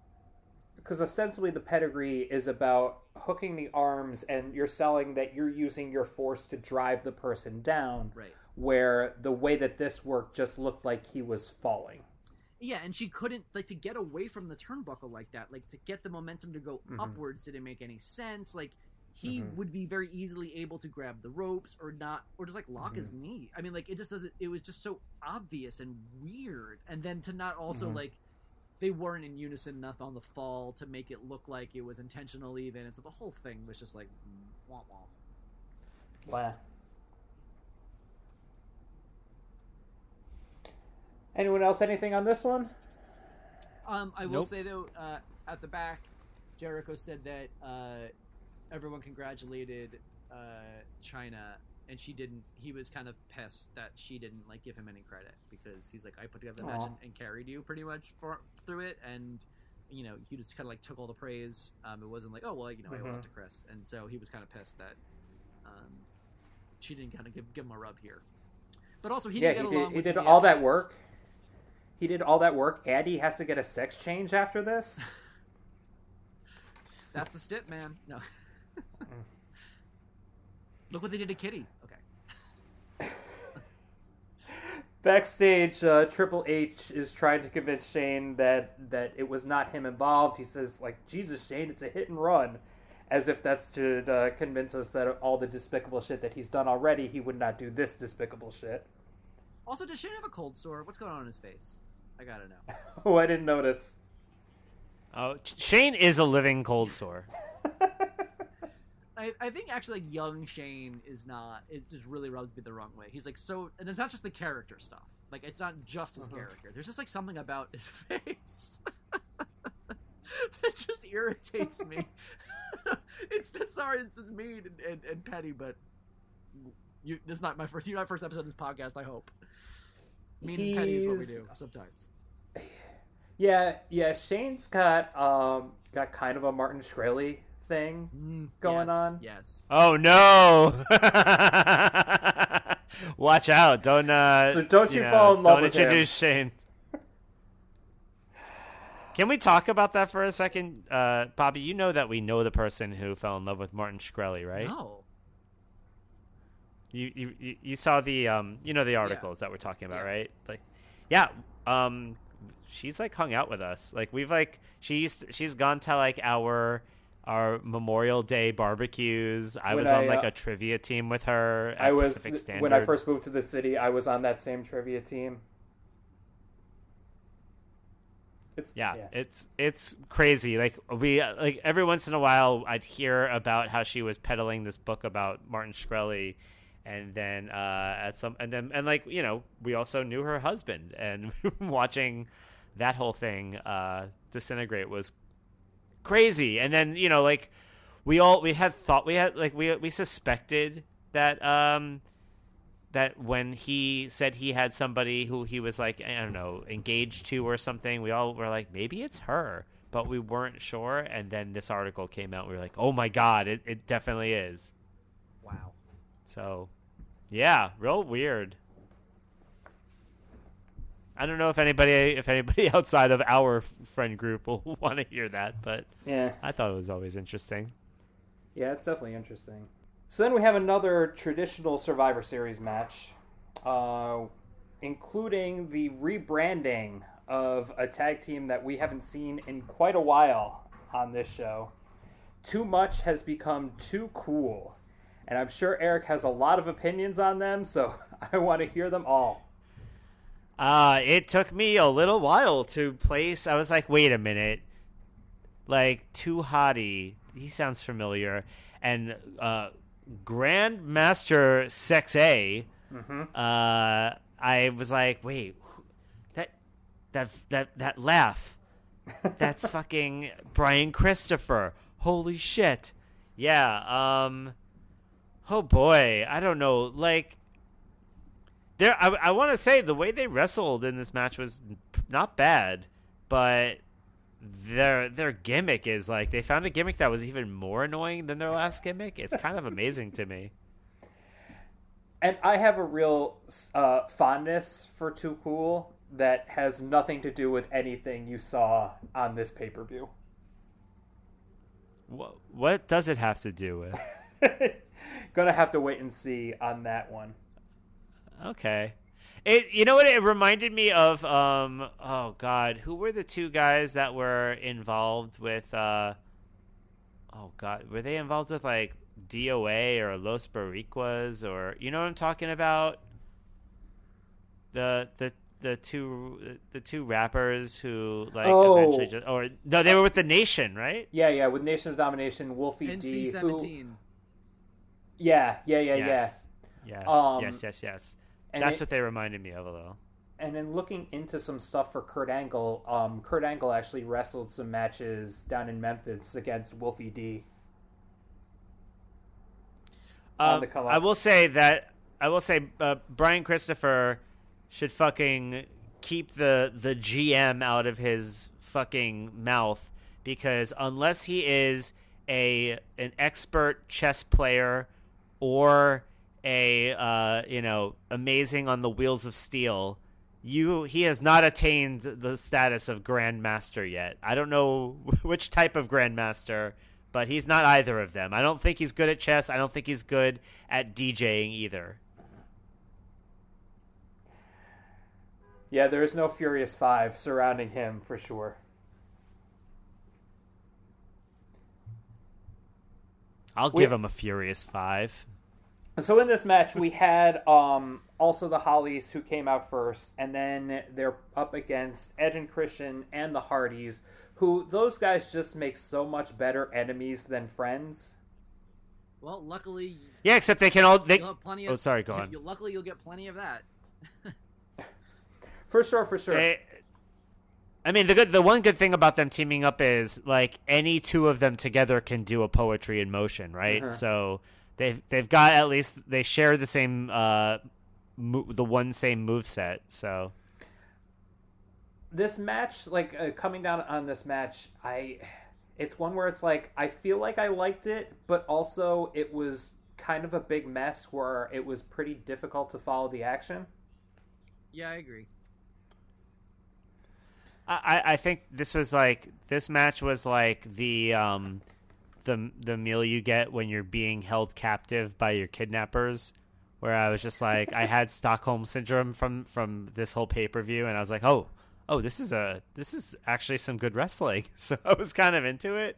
But yeah, I mean, I didn't like the fact that they got rid of Edge and Matt Hardy really quickly. Mm-hmm. I was like, oh, I don't know. Those are two really charismatic people. Why do I have to have all four of the other side?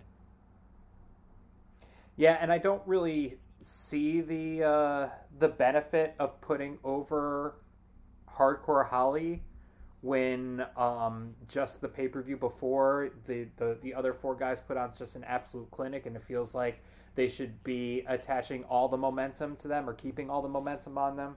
Well, I think there's nobody lose. I don't think anybody lost momentum because this is so inconsequential and missing so much story. And at this point, Edge and Christian and the Hardys are made. They are over officially. They're not like they are over big time. They got a standing ovation like the next night on Raw after that pay-per-view. Like they are, that's like incredible, never before seen kind of reaction. Like very over. And I think coming into this, I believe Hardcore Holly might be in line for a bit of a push coming up, I want to say. So that might make sense why he kind of they were actually helping give him the rub. Because they were already over. And I actually like most of the guys. Most of the guys this match can work. I think the Too Cool was my least favorite part of it. I never was a big Too Cool fan, even at the height of Too Cool. But I did really like... but I like the Hollies, and I like, obviously, everyone else on the other side. Mm-hmm. They had a good what is it, like a drop kick off the top ropes to end the match. I thought that was cool. Like as we've talked about, right? It's cool watching a Poetry in Motion get fucked up, and the way they did it with that kick was fun to watch. I thought Grandmaster Sexay had a good move with Matt Hardy. It was something that involved like getting Matt Hardy over the ropes and out of the ring, but I don't really remember what it looked like. I just remember that it was kind of fun to see, and I was surprised that that he was able to pull it off, because I remember him being like a pretty good wrestler, but I think wrestling with them, it forced him to expand his moveset a little bit more. And then Bobby, what would you call Jeff Hardy's like front flip splash? That was that was just a 450. So cool. Also, what was the point of the goggles that Brian Christopher put on? Oh, the point?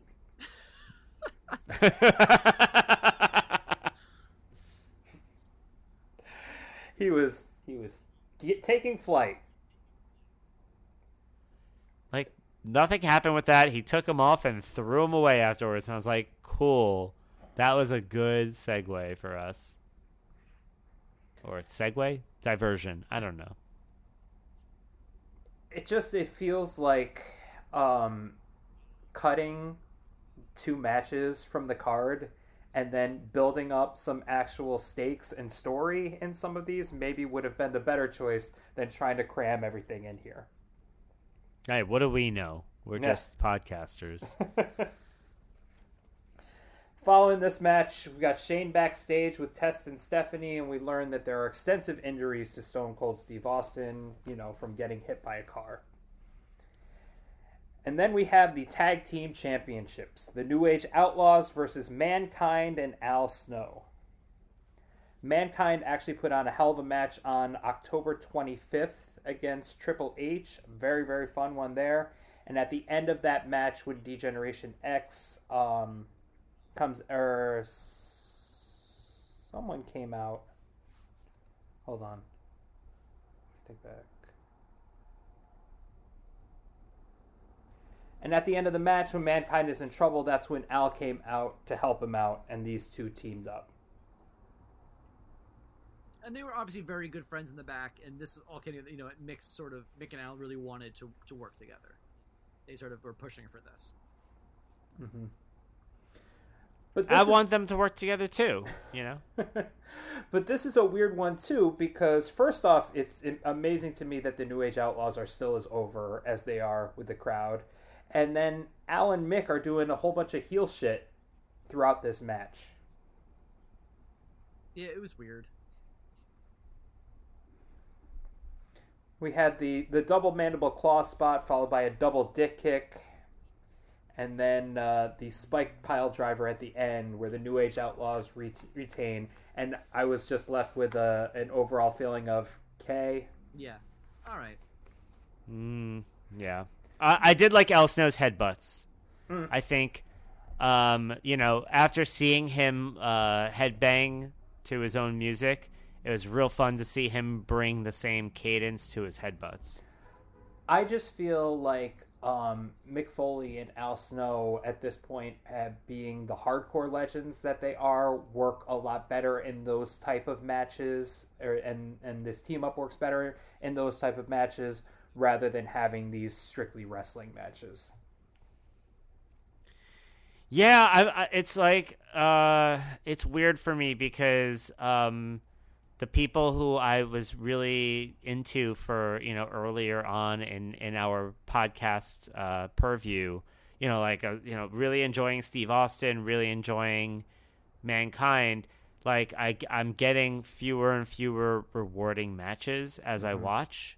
So like I haven't seen a Mankind match in a while that I've like enjoyed. I still love Mick and I still love like everything he's bringing, but like I don't know. It's not as there's something. There's something a little bit just kind of like, I don't know. What would you say? Like at par of his performance. It's just like, all right, he's gonna take a little bit of a beating. He's gonna do the mandible claw, and it's like fun to like him, but it's not like I'm not getting the kind of like, spectacle that I was getting that got me to the point of loving him. He's got one coming up in the near future, Eric, that I think you're really going to like. Great. That's what I want. And Al Snow is also going through a very weird time here. I don't know if you caught it in the commentary, but he had his action figure pulled from Walmart after a assistant professor of communications complained that the head that was packaged in with it was satanic? No, promoted violence against women. Oh. Yeah, I remember hearing about this. I think was it like a listener who brought this up, and I went down a whole rabbit hole of the Al Snow action figure. I don't know. I'm familiar with the whole. I'm pretty familiar with the story. I also remember looking at the action figure and being like, "Oh, this is nowhere near as cool as an action figure I would make of Al Snow." Like all I want is them to do like a retro Al Snow action figure that captures his charisma. Now get Todd McFarlane on the phone. Yes, exactly. I want to give him the Spawn treatment. And my last thing to say about this match is JR saying that the New Age Outlaws may be the best tag team of all time in the WWF is LOLOL. Yeah, right? When you've got like another tag team right there in the match with them that I would enjoy much more. And also all the shit that Edge and Christian and the Hardys are doing, but even to go back to like the Road Warriors. Shit like that. But you gotta sell. Yeah, the Rockers. I mean, Midnight Express. I don't know I can't remember if this we have territories now, but anyway, you got better options for sure. The Godwins. Definitely. Sorry. Southern Justice. So I gotta go to the main event.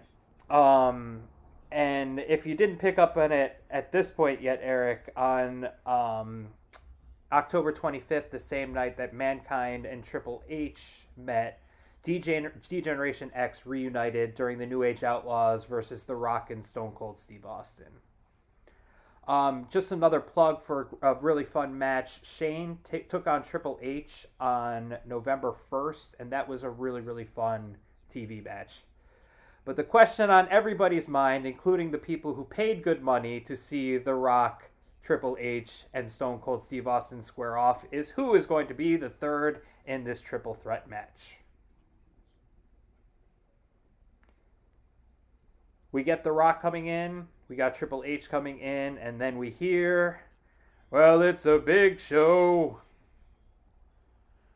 And it's the big bad show tonight. And I did like The Rock and Triple H's reaction to this. And I guess out of everyone in the backstage, Big Show makes the most sense to add to this. Yeah, I think you look around, you could say Bulldog, you could say Mankind as these, but I think the thinking was obviously that Big Show was a big investment from the company already. Obviously it was like a big project for them, and putting anyone in that kind of spot would draw the comparison, because people are pissed. Imagine you bought tickets for this months ago, excited that you're gonna see your favorite Stone Cold Steve Austin at the in the main event. These people there, the people watching at home, they have to get them there's a reason different. There's a reason that our logo is The Rock, Stone Cold Steve Austin, and Triple H. There are no three that better embody the Attitude Era than those three. And Stone Cold Steve Austin, again, the biggest fucking star on the planet, out of commission, you got to be left being what the fuck. Yeah, and I think having. I mean, at this point, every pay-per-view in 1999, I would be like, guys, let's assume we're not gonna see Stone Cold the way we want to see Stone Cold. How many matches was he in? And I mean, this is an injury that's been nagging him for I want to say close to 2 years at this point. Over 2 years, because it wasn't at SummerSlam '97. I want to say. I don't know. I thought it was Survivor Series '97, but I could be wrong. Was this when Owen put him on his neck? Yeah. No, that was SummerSlam. You're right. And this match, I think there's a lot of payoff in this match. And getting to see the Big Show kind of let loose and be the Big Show in a lot of this. Seeing The Rock and Triple H forced to team up to do that suplex of the Big Show through the table was really cool to see. Yeah. Yep. Anyone notice when Rock and Triple H are fighting in the crowd, there's this kid who's got no chin who gets knocked over by The Rock and has the least expression for somebody who paid all this money for a wrestling show, is in on the action and is has nothing to say or feel about it. No, I missed it. I was afraid because I thought Dotson was in the area, and I feel in my head I filled this in that Dotson was "Don't you fucking move! Don't you fucking touch them!" on this off camera. And the kid was "Okay, don't hurt me." And the guy's "I will shoot you! We got shooters on the roof. Focus on you right now. Don't you fucking make a move." We hit Steve Austin with a car earlier tonight. What do you think we're gonna do to you?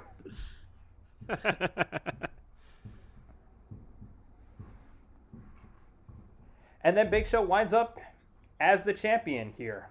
Vince ran in with the title belt, winds up hitting Triple H in the head. This is after Shane came in as the second referee, where it definitely looked like he was backstage, put the referee shirt on over his polo shirt to run out as fast as he could. That, I think, was playing to the top of their intelligence. Yeah, I like that. Yeah. Also, after Big Show wins, he just drools on the belt. It was so gross. Well, little known fact, the belt is made of chocolate. Right. Oh, it's actually it's a chocolate gelt. It's the it's the World Wrestling gelt. Championship gelt. Wait, Eric. Eric, you know that you've eaten your belt that we gave you last year at this time, right? Oh my god, I had to share it with people. Yes. Oh, good. I gave pieces of the championship out. I was worried that you still had it and would have those little white bits all over it that gets on chocolate when it's sit around too long. The chalkiness, the chalky chocolate.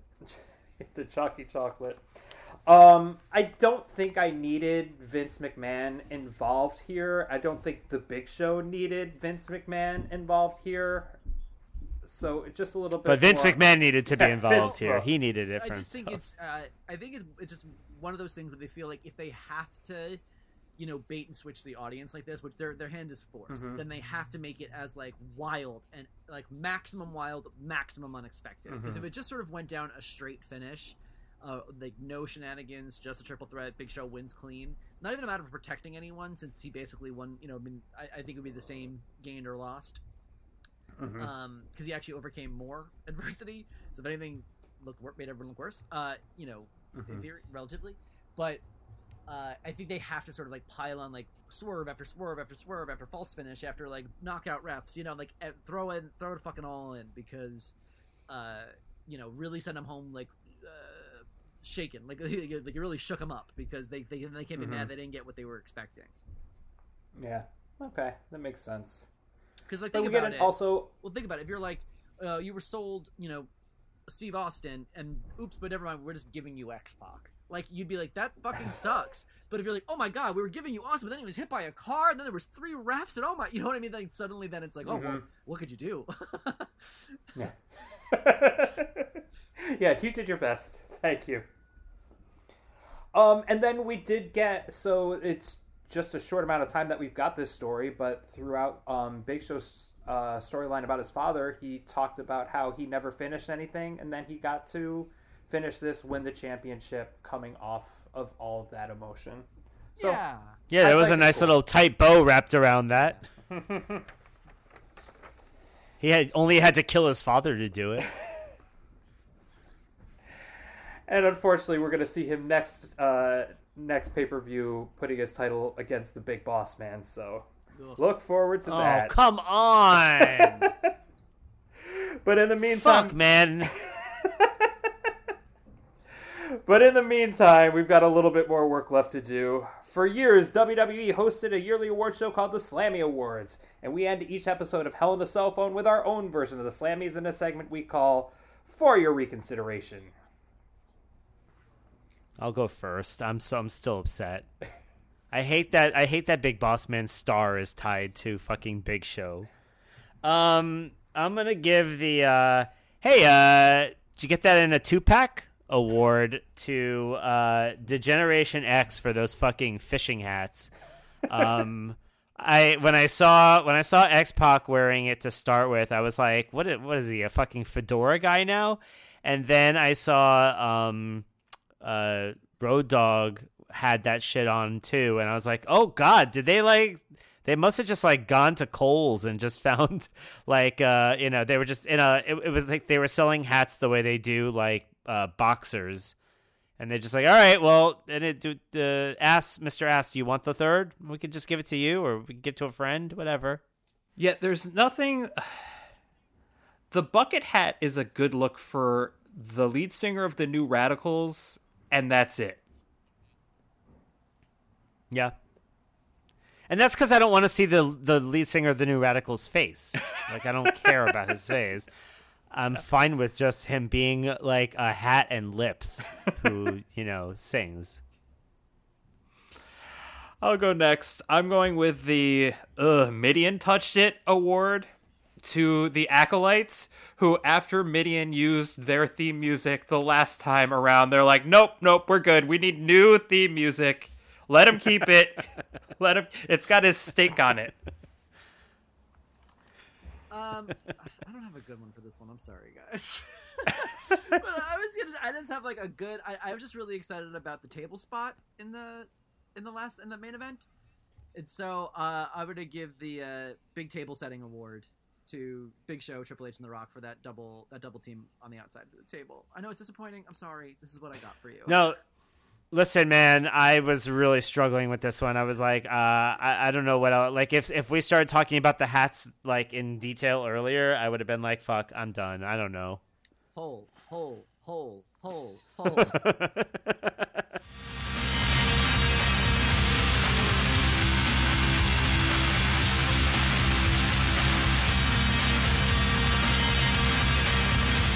And with that in mind, love us, disagree, want to make us sit through like 12 matches? Let us know. Email us at hellinacellphone@gmail.com. Get updates on Facebook or Twitter at hellinacellpod, or tweet at us individually, Eric at Prime Silver, Bobby at Bobby Hank, and Aaron at Slow Pass. Our theme song is There Are Traitors in Our Midst by Disco Vietnam, and our art is by Alexis Yavny. Find links for both in our episode notes. Please rate and review us on Apple Podcasts or wherever you get your podcasts. We'll be back again with another episode next week, and join us again in 2 weeks for Armageddon.